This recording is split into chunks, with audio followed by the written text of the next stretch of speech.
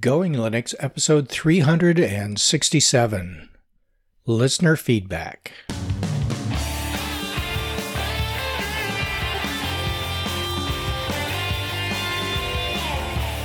Welcome to the Going Linux podcast. I'm your host, Larry Bushy. Whether you are new to Linux, upgrading from Windows to Linux, or just thinking about moving to Linux, this podcast will provide you with valuable information and advice that will help you in Going Linux. We hope that you find this and all our episodes helpful in learning about Linux and open source applications and using them to get things done. If you want to send us feedback, our email address is goinglinux@gmail.com, and we have a voicemail line at 1-904-468-7889. In today's episode, listener feedback. Hello, everyone. Today, no Bill. I am just back from a bit of a vacation, and Bill is unavailable to record. I thought I would not wait for Bill, record this episode, and provide you with something that you can listen to in our podcast feeds. So here you go, listener feedback. As always, we'll have links to articles and other things that we mention in the show notes. Okay, we'll start off with a voicemail from Paul. Paul writes about experience with Samsung printer scanner in Linux Mint 18/19. Hello, Larry and Bill. Thanks again for your podcast work and support for the Linux community. I always learn from your podcasts. Attached is an audio file, 2 minutes and 14 seconds, regarding my experience installing a Samsung M2885FW printer and scanner in Linux Mint 18, which worked then after upgrade to Linux Mint 19. The scanner failed to install using the same latest driver. This is a great printer scanner for combination around those needing a LaserJet solution. We found it at a great price, around $150. Here is the forum link where I found the solution to the scanner install fix for Linux Mint 19.1. Without this post, the scanner, which worked in Linux Mint 18, did not install the same driver in Linux Mint 19.1. This might help another listener. Thanks for all your support. Paul from North Texas. Hello, Larry and Bill. Wanted to give you a brief audio file about my experience with a Samsung M2885FW scanner and printer that was installed under Linux Mint 18. We selected that particular scanner because we needed a LaserJet printer, and the Samsung device advertised Linux driver support. We downloaded the Linux driver as a tar.gz file. We found a PDF file online explaining the installation steps for it, a separate file that was not included in the driver file from Samsung. We successfully installed the scanner using the driver, and then I upgraded the operating system to Linux Mint 19.1. The printer would respond to the driver. The printer installed okay, but the scanner did not. Looking on some forums, we found that there were instances of this problem reported among Linux Mint 19.1 users. I searched in the forum for a fix and did find a fix for the scanner. So with 2 lines of code in the command line, adding 2 lines of code, the scanner problem was fixed. I don't understand why that an older version of Mint would support the scanner, but when the upgraded version of Mint is installed, the scanner is no longer supported. Fortunately, the community did post a fix for the scanner issue, and again, fortunately, I was able to find it, install it, and get things working, but I would have been a little disappointed had the scanner not worked in Linux Mint 19.1. In the forum, it said HP explicitly states that its drivers do not support Mint 19. In some cases, the drivers for 18.3 will still work. In other cases, they won't. We need to wait for either HP or the Mint developers to resolve the problem introduced in Mint 19. Thank you, Larry and Bill, for all your support. Our first email is from Paul, who wrote about Zorin OS. Gentlemen, greetings from Pennsylvania, Amish country. I was wondering what you thought of the OS Zorin for a new user as compared to Mint or any other version of Linux. I see on their website that they have several versions of Zorin for personal use or for business use, as well as a light version. There's a cost involved. However, it seems to be very minimal. Thanks a lot for all you do. I just discovered your podcast and am learning a lot. Paul. Well, Paul, Zorin is one of those versions of Linux or distributions of Linux that we've looked at and commented on periodically in the past.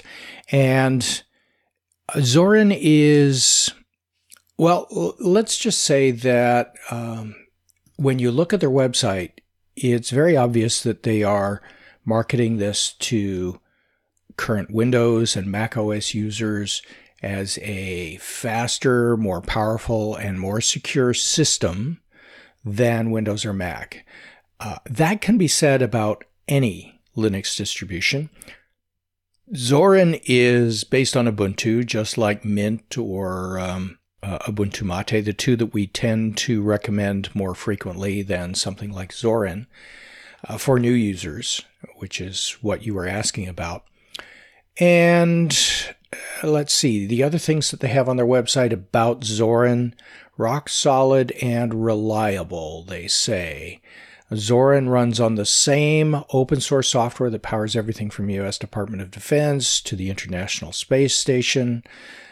Yeah, that can be said about any open source software, not just Zorin. And that's what they're saying. They're not lying. It's just that they're positioning Zorin as part of open source software. And so that claim is not necessarily specific to Zorin. Won't need to worry about malware or spyware, thanks to Linux's advanced security, which helps to make it safe from PC viruses. Yes, as they say, that's a feature of Linux, not necessarily a feature of Zorin, and that can be said about any Linux distribution.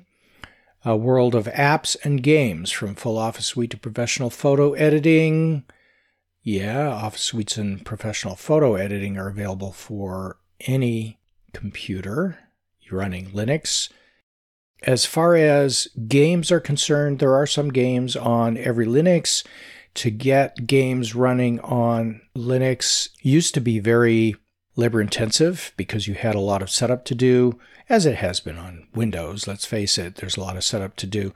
But over the past few years, it's become much, much easier on both Windows and on Linux. And I don't know what Zorin has done specifically around games.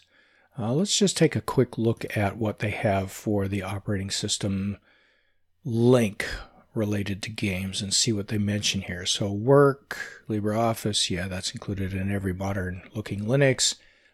Here we go. Games. What have we got? Super Tux Kart. That's an old-time Linux game. And now, what is included in Zorin OS Ultimate? What does that mean, I wonder? Rise of Tomb Raider. Okay, that's a Steam game. You would need to install Steam first. Buy on Steam. Okay, so there's a lot of Steam-related games, which is what I was saying is the more expansive offering of game software for Linux in general, not necessarily specific to Zorin. And then they've got things like Kodi Media Center. If all of these things are pre-installed, then that would make it easier to run games on Zorin than it would on Ubuntu Mate or Linux Mint.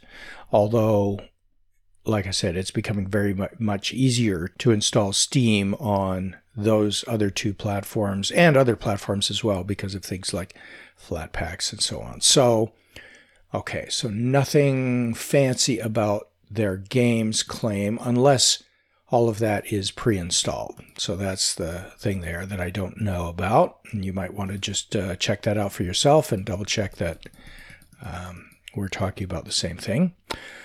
Okay, and the rest of the software list is pretty much straightforward and available for every other Linux out there. What I'm doing is looking for something special about Zorin that would make it much, much better than Mint or Ubuntu Mate for a new user. And I really don't see anything else. So let's go back to the main Zorin page.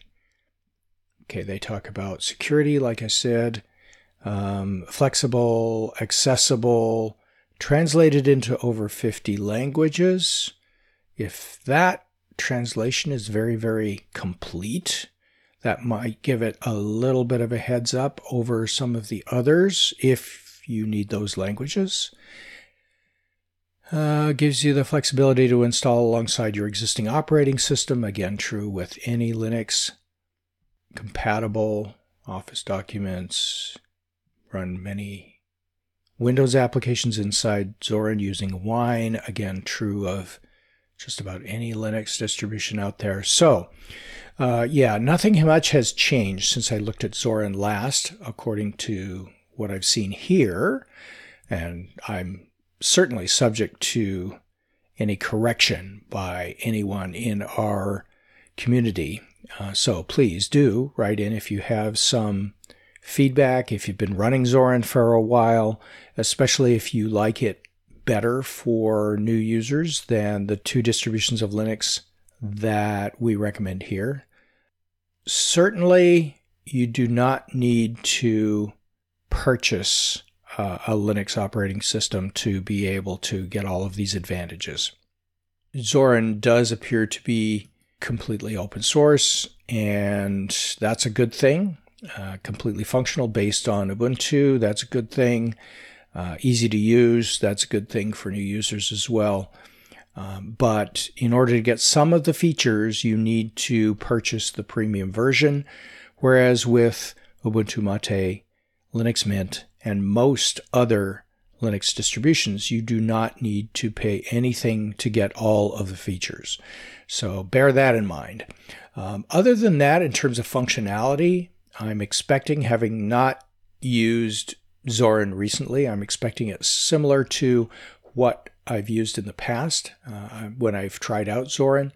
And it is easy to use, easy to switch things like how it looks, so you can make it look like a Mac, look like Windows. Those things have been well implemented in Zorin. And I think given its feature capabilities, the fact that it's based on Ubuntu, it's a good, solid platform that appears like it will be around for a while. Has been around for a while, since 2008, so over 10 years. And that as well is a good thing. So, yeah, I wouldn't shy away from it unless you are not wanting to spend money to get those premium features. And of course, if those premium features are things that you don't need, then no harm, no foul. You can use Zorin just as easily as you can use anything else. But if they are, you should try Mint first or Ubuntu Mate first and try them all. See which one is better for you in terms of the way it's laid out, in terms of the flexibility, in terms of its pre-configured software, and pick the one that's right for you. But what you're getting is essentially the same as what you're getting with other Linux distributions. So again, it comes down to personal choice and what you find easiest to work with and the one you like best. So overall verdict on Zorin, it seems to be a well-positioned for new users, and it's definitely something I would check out as a new user. But bear in mind that what you have to pay for on Zorin, you don't have to pay for on other Linux distributions. That's it. Okay, our next email is from Michael. He emailed about Ubuntu on an SSD. Hi, Larry and Bill. Currently, I'm running Ubuntu on my hard drive of my HP laptop and saving files to it as well. I'm considering changing things around, so I have Linux on an SSD drive and my files on the standard hard drive, so I get faster boot up of the operating system. Assuming I can install an SSD on my HP laptop, I know nothing about SSD drives or very little apart from what you've said about them. And in fact, my friend, who you put me in contact with, has used them and that they make very little noise and are quicker, although he may use his with Windows operating system, whereas I'm only using Linux. Michael from West Yorkshire in the UK. Michael, SSDs are absolutely silent if it's an SSD and not a hybrid drive. And so, yes, much, much less noise. And on an HP laptop, if it is not one of the convertible ones that has an NVMe drive, which isn't really technically an SSD, it is more like a hard drive on a computer card rather than a plug-in SSD drive like the standard small form factor SATA drives would be on a laptop. All of the laptops from HP that I have used have had swappable drives. It may require taking screws off the bottom of the computer, and in some other manufacturers you actually have to take off the keyboard as well, or instead of the bottom. In things like, 5-10-year-old ThinkPads, they make it very easy with a single screw to take out to access the hard drive, and then maybe one or two more screws to remove the hard drive and then swap out an SSD. So that's definitely something that I would recommend that you do. It's for sure going to increase the performance. Installing Linux to the SSD and then using the other hard drive as your storage location is wise as well. Because, SSDs have a limited number of reads and writes, particularly writes and erasure of data and things like that. And that's essentially what you're doing with storage. So to preserve the lifetime of your SSD, making it the boot drive and storing your data where things change more quickly on the existing drive is great. Depending on the model of HP, you may be able to install that second hard drive in an empty bay. Probably not, from my experience with HPs, in which case you have to take the existing hard drive out, put the SSD in, and I would install Linux there before connecting the old hard drive again, simply because it's easier to do. Then attach the second hard drive for storage, and because it's probably going to be an external drive, and if you're actually going to carry your laptop around with you, you'll be connecting and disconnecting it. I would recommend that rather than going through the extra effort of making the standard hard drive your home directory, which you can certainly do, I would simply create a link from your home directory to the standard hard drive so that when you click on home, you see a link to that drive, you click on that, and then you're looking at your data. The reason I'm recommending that is because of the connect and disconnect. It's possible that you can boot your computer and use it without the standard hard drive even connected if you want to. And the computer won't be looking for that missing home drive and giving you an error message that it couldn't find it. So just a little tip there. But yes, I would highly recommend this as a way to upgrade the performance of your computer, provide you with faster access to information, faster boot times, a much more silent computer overall. And if you're installing something like Ubuntu Mate, when you install it on an SSD, it takes care of the settings for an SSD drive that are different from a standard hard drive, and it does that automatically for you. So nothing specific to configure there, and I think you'll find this a very useful way of running your computer. Thanks, Michael. Okay, we have as our next email a note from someone who appears to be a ham radio operator, so perhaps this was meant for you, Bill, as a fellow ham radio operator. This is from KF5TQN, and he or she wrote, Secret Squirrel Going Linux Discord. Sign me up. I look forward to seeing you next to Linux in the Ham Shack. If you need advice configuring the system, I'm an admin on 2 Discord servers, including one I am the owner of. Well, thanks, KF5TQN. That rolls right off the tongue, doesn't it? Thank you for offering your services to help us configure a Discord server. We've decided, as you've probably heard in our most recent episodes, to use MeWe as our standard chat, and we are continuing to use Discord. We're not running our own server, so no need for us to set up one or have an admin for one. But thank you. We appreciate your kind offer. Highlander asks about CPU falloff. Dear Larry and Bill, today I noticed a weird problem with the Commodore 64 emulator in Fedora 29. I have no clue what triggered it. Seems as though the emulator itself gets busy with something, and the number of free functions per second drops off by a lot after a while. This is not right. This is not good. I only have a workaround, not a cure to the problem.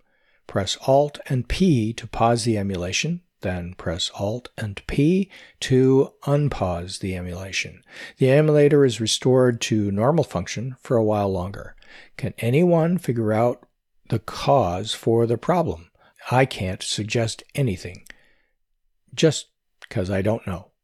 Okay, Highlander. I don't run any sort of emulator, let alone a Commodore 64 emulator, and I'm not sure that Bill does either, and neither one of us uses Fedora 29, so we can't really comment other than speculation on the cause of the problem. It could be a Fedora problem, it could be the emulator problem, it could be something wrong with the way the emulation is implemented, and it's Linux-wide and not necessarily a Fedora problem. Don't know. And so I'm going to turn this over to the minions in our community and ask if anyone either has a solution to this other than the workaround that Highlander has mentioned, or has any ideas as to some other things that Highlander can try. I'm assuming from the way you've described it in the email that you've already checked out the forums for Fedora and for the emulator, and that's how you found the workaround. But for a cure, that may be something that someone at the Fedora distribution or the creator of the emulator has to go and fix. The good news is you do have a workaround, so it could be worse, that's for sure. Thanks, Highlander. Our next email is from Triple F Carl, who thanked us. Hi guys, I've recently got interested in Linux and have been poking around in the dark, trying to get to grips with it. I visited many websites and watched many videos, all with contradicting information, and some are far too technical, even though they say they're for beginners. I then came across your podcast. Wow, informative, interesting, and made easy for newbies like me to understand. Thanks, guys. Keep up the good work. Regards, Carl. Carl, thanks for the kind feedback. And yes, that's exactly what we're going for with this podcast, is to make it easy for new users to Linux to adopt Linux and begin using it without a lot of additional fluff.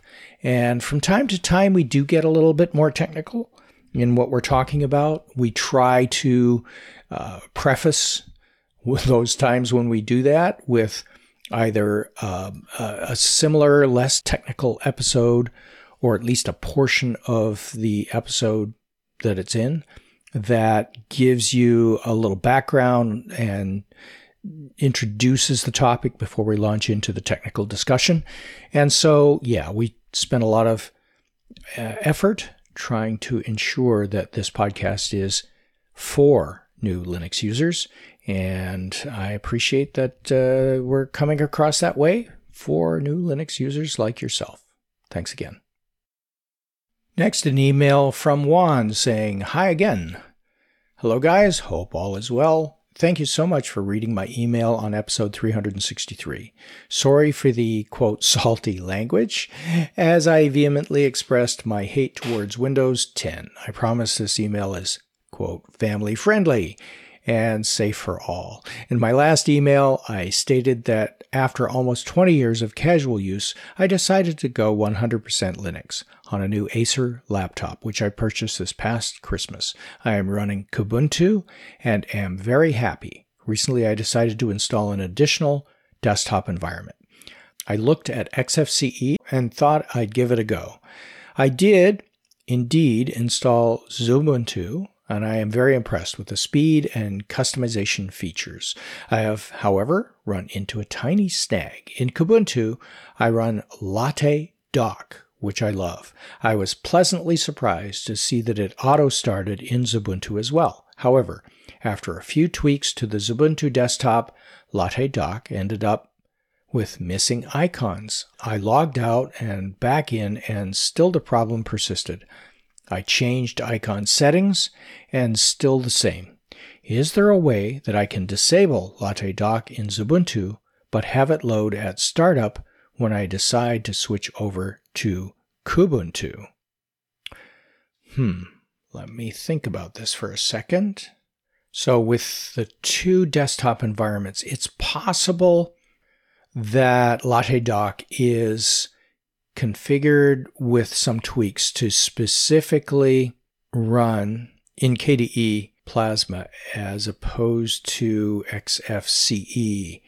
And there may be a Kubuntu version of Latte Dock available, or a tweak for Latte Dock available for Xubuntu.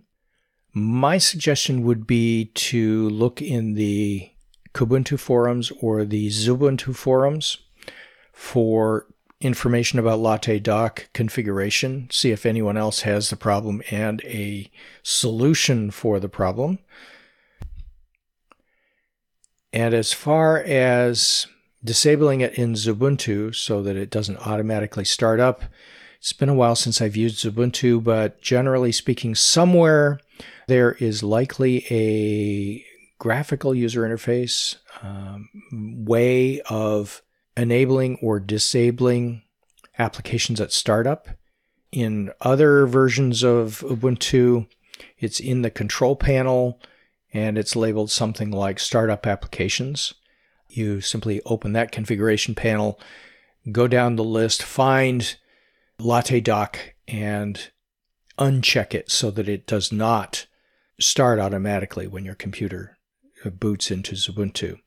That should not affect Kubuntu in any way, shape, or form. It should still automatically load at startup for Kubuntu, even though you've changed it in Xubuntu, because the control panel settings should be separate for each of those. That's the first place I would look to disable it, as you've asked. And then I would go into the forums and see if there's actually a solution so that you can continue to use Latte Dock when you boot into XFCE. Those would be the two primary recommendations I would have.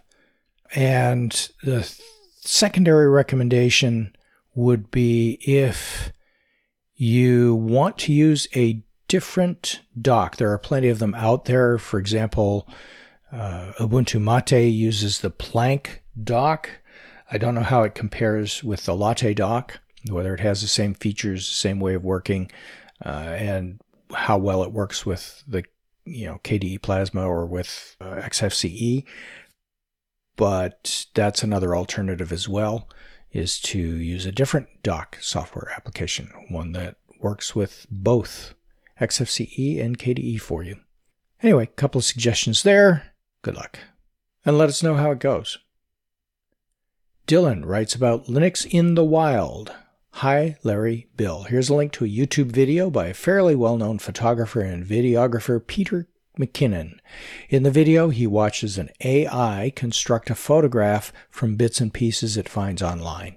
I noticed that the computer the AI is running on is using Ubuntu. An interesting watch, and we'll have a link to that YouTube video in the show notes for everyone to watch. Thanks, Dylan, for sharing that with us. Greg writes, with feedback for Mike. Hello, Larry and Bill. In episode 363, Mike wanted to know what printers to use with Linux Mint in a small business environment.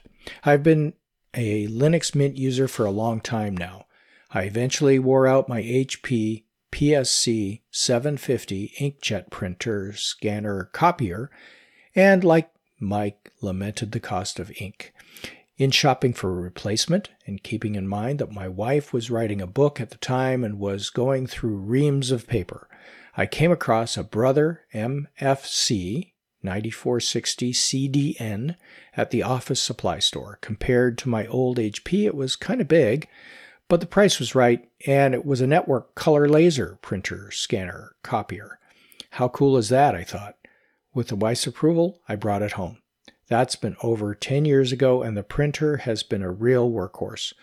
We've printed almost 19,000 pages so far and haven't needed to do any of the factory-recommended scheduled parts replacement. Yes, toner is expensive, but compared to ink, not so much. And since I put it on my home network, we have one common printer instead of multiple little inkjet printers around the house. I went through the Linux Mint printer setup, and wouldn't you know, there was no driver for it. There was one for the MFC 9450 CDN, and that worked just fine for the printer part. As had been my previous experience with my old HP PSC 750, you don't get the scanner, copier, maintenance, status report, etc. part of the driver. I eventually discovered support.brother.com. This site easily leads you through finding your particular printer and tells you how to download the driver. And they have complete drivers just for Linux. Better still, they have a very convenient installer package that includes not only the drivers for all the functions, but also includes installing the necessary 32-bit libraries for use with the, quote, newer 64-bit computer systems. The bottom line for Mike is that in addition to HP printers and their fine Linux support, consider Brother office printers as well. 73 Greg, ham radio operator W8FJK. Thanks, Greg. Yes, Brother is one of those companies whose printers don't work right out of the box, not all of them anyway, with Linux. However, they do have great drivers on their website for most of those printers that don't have out-of-the-box Linux support.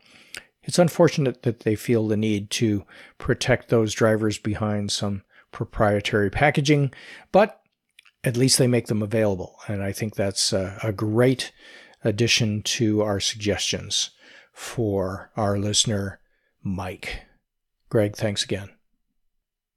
That's it for our episode, and our next episode will be the next one in our series of Back to Basics, so stay tuned for that.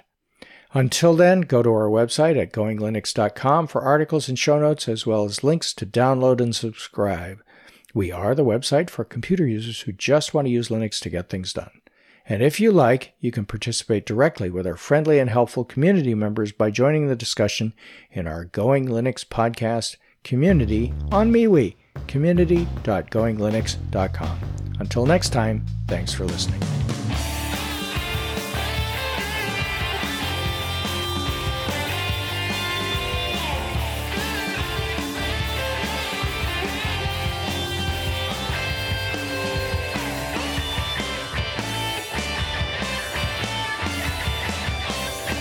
Theme music provided by Mark Blasco at podcastthemes.com.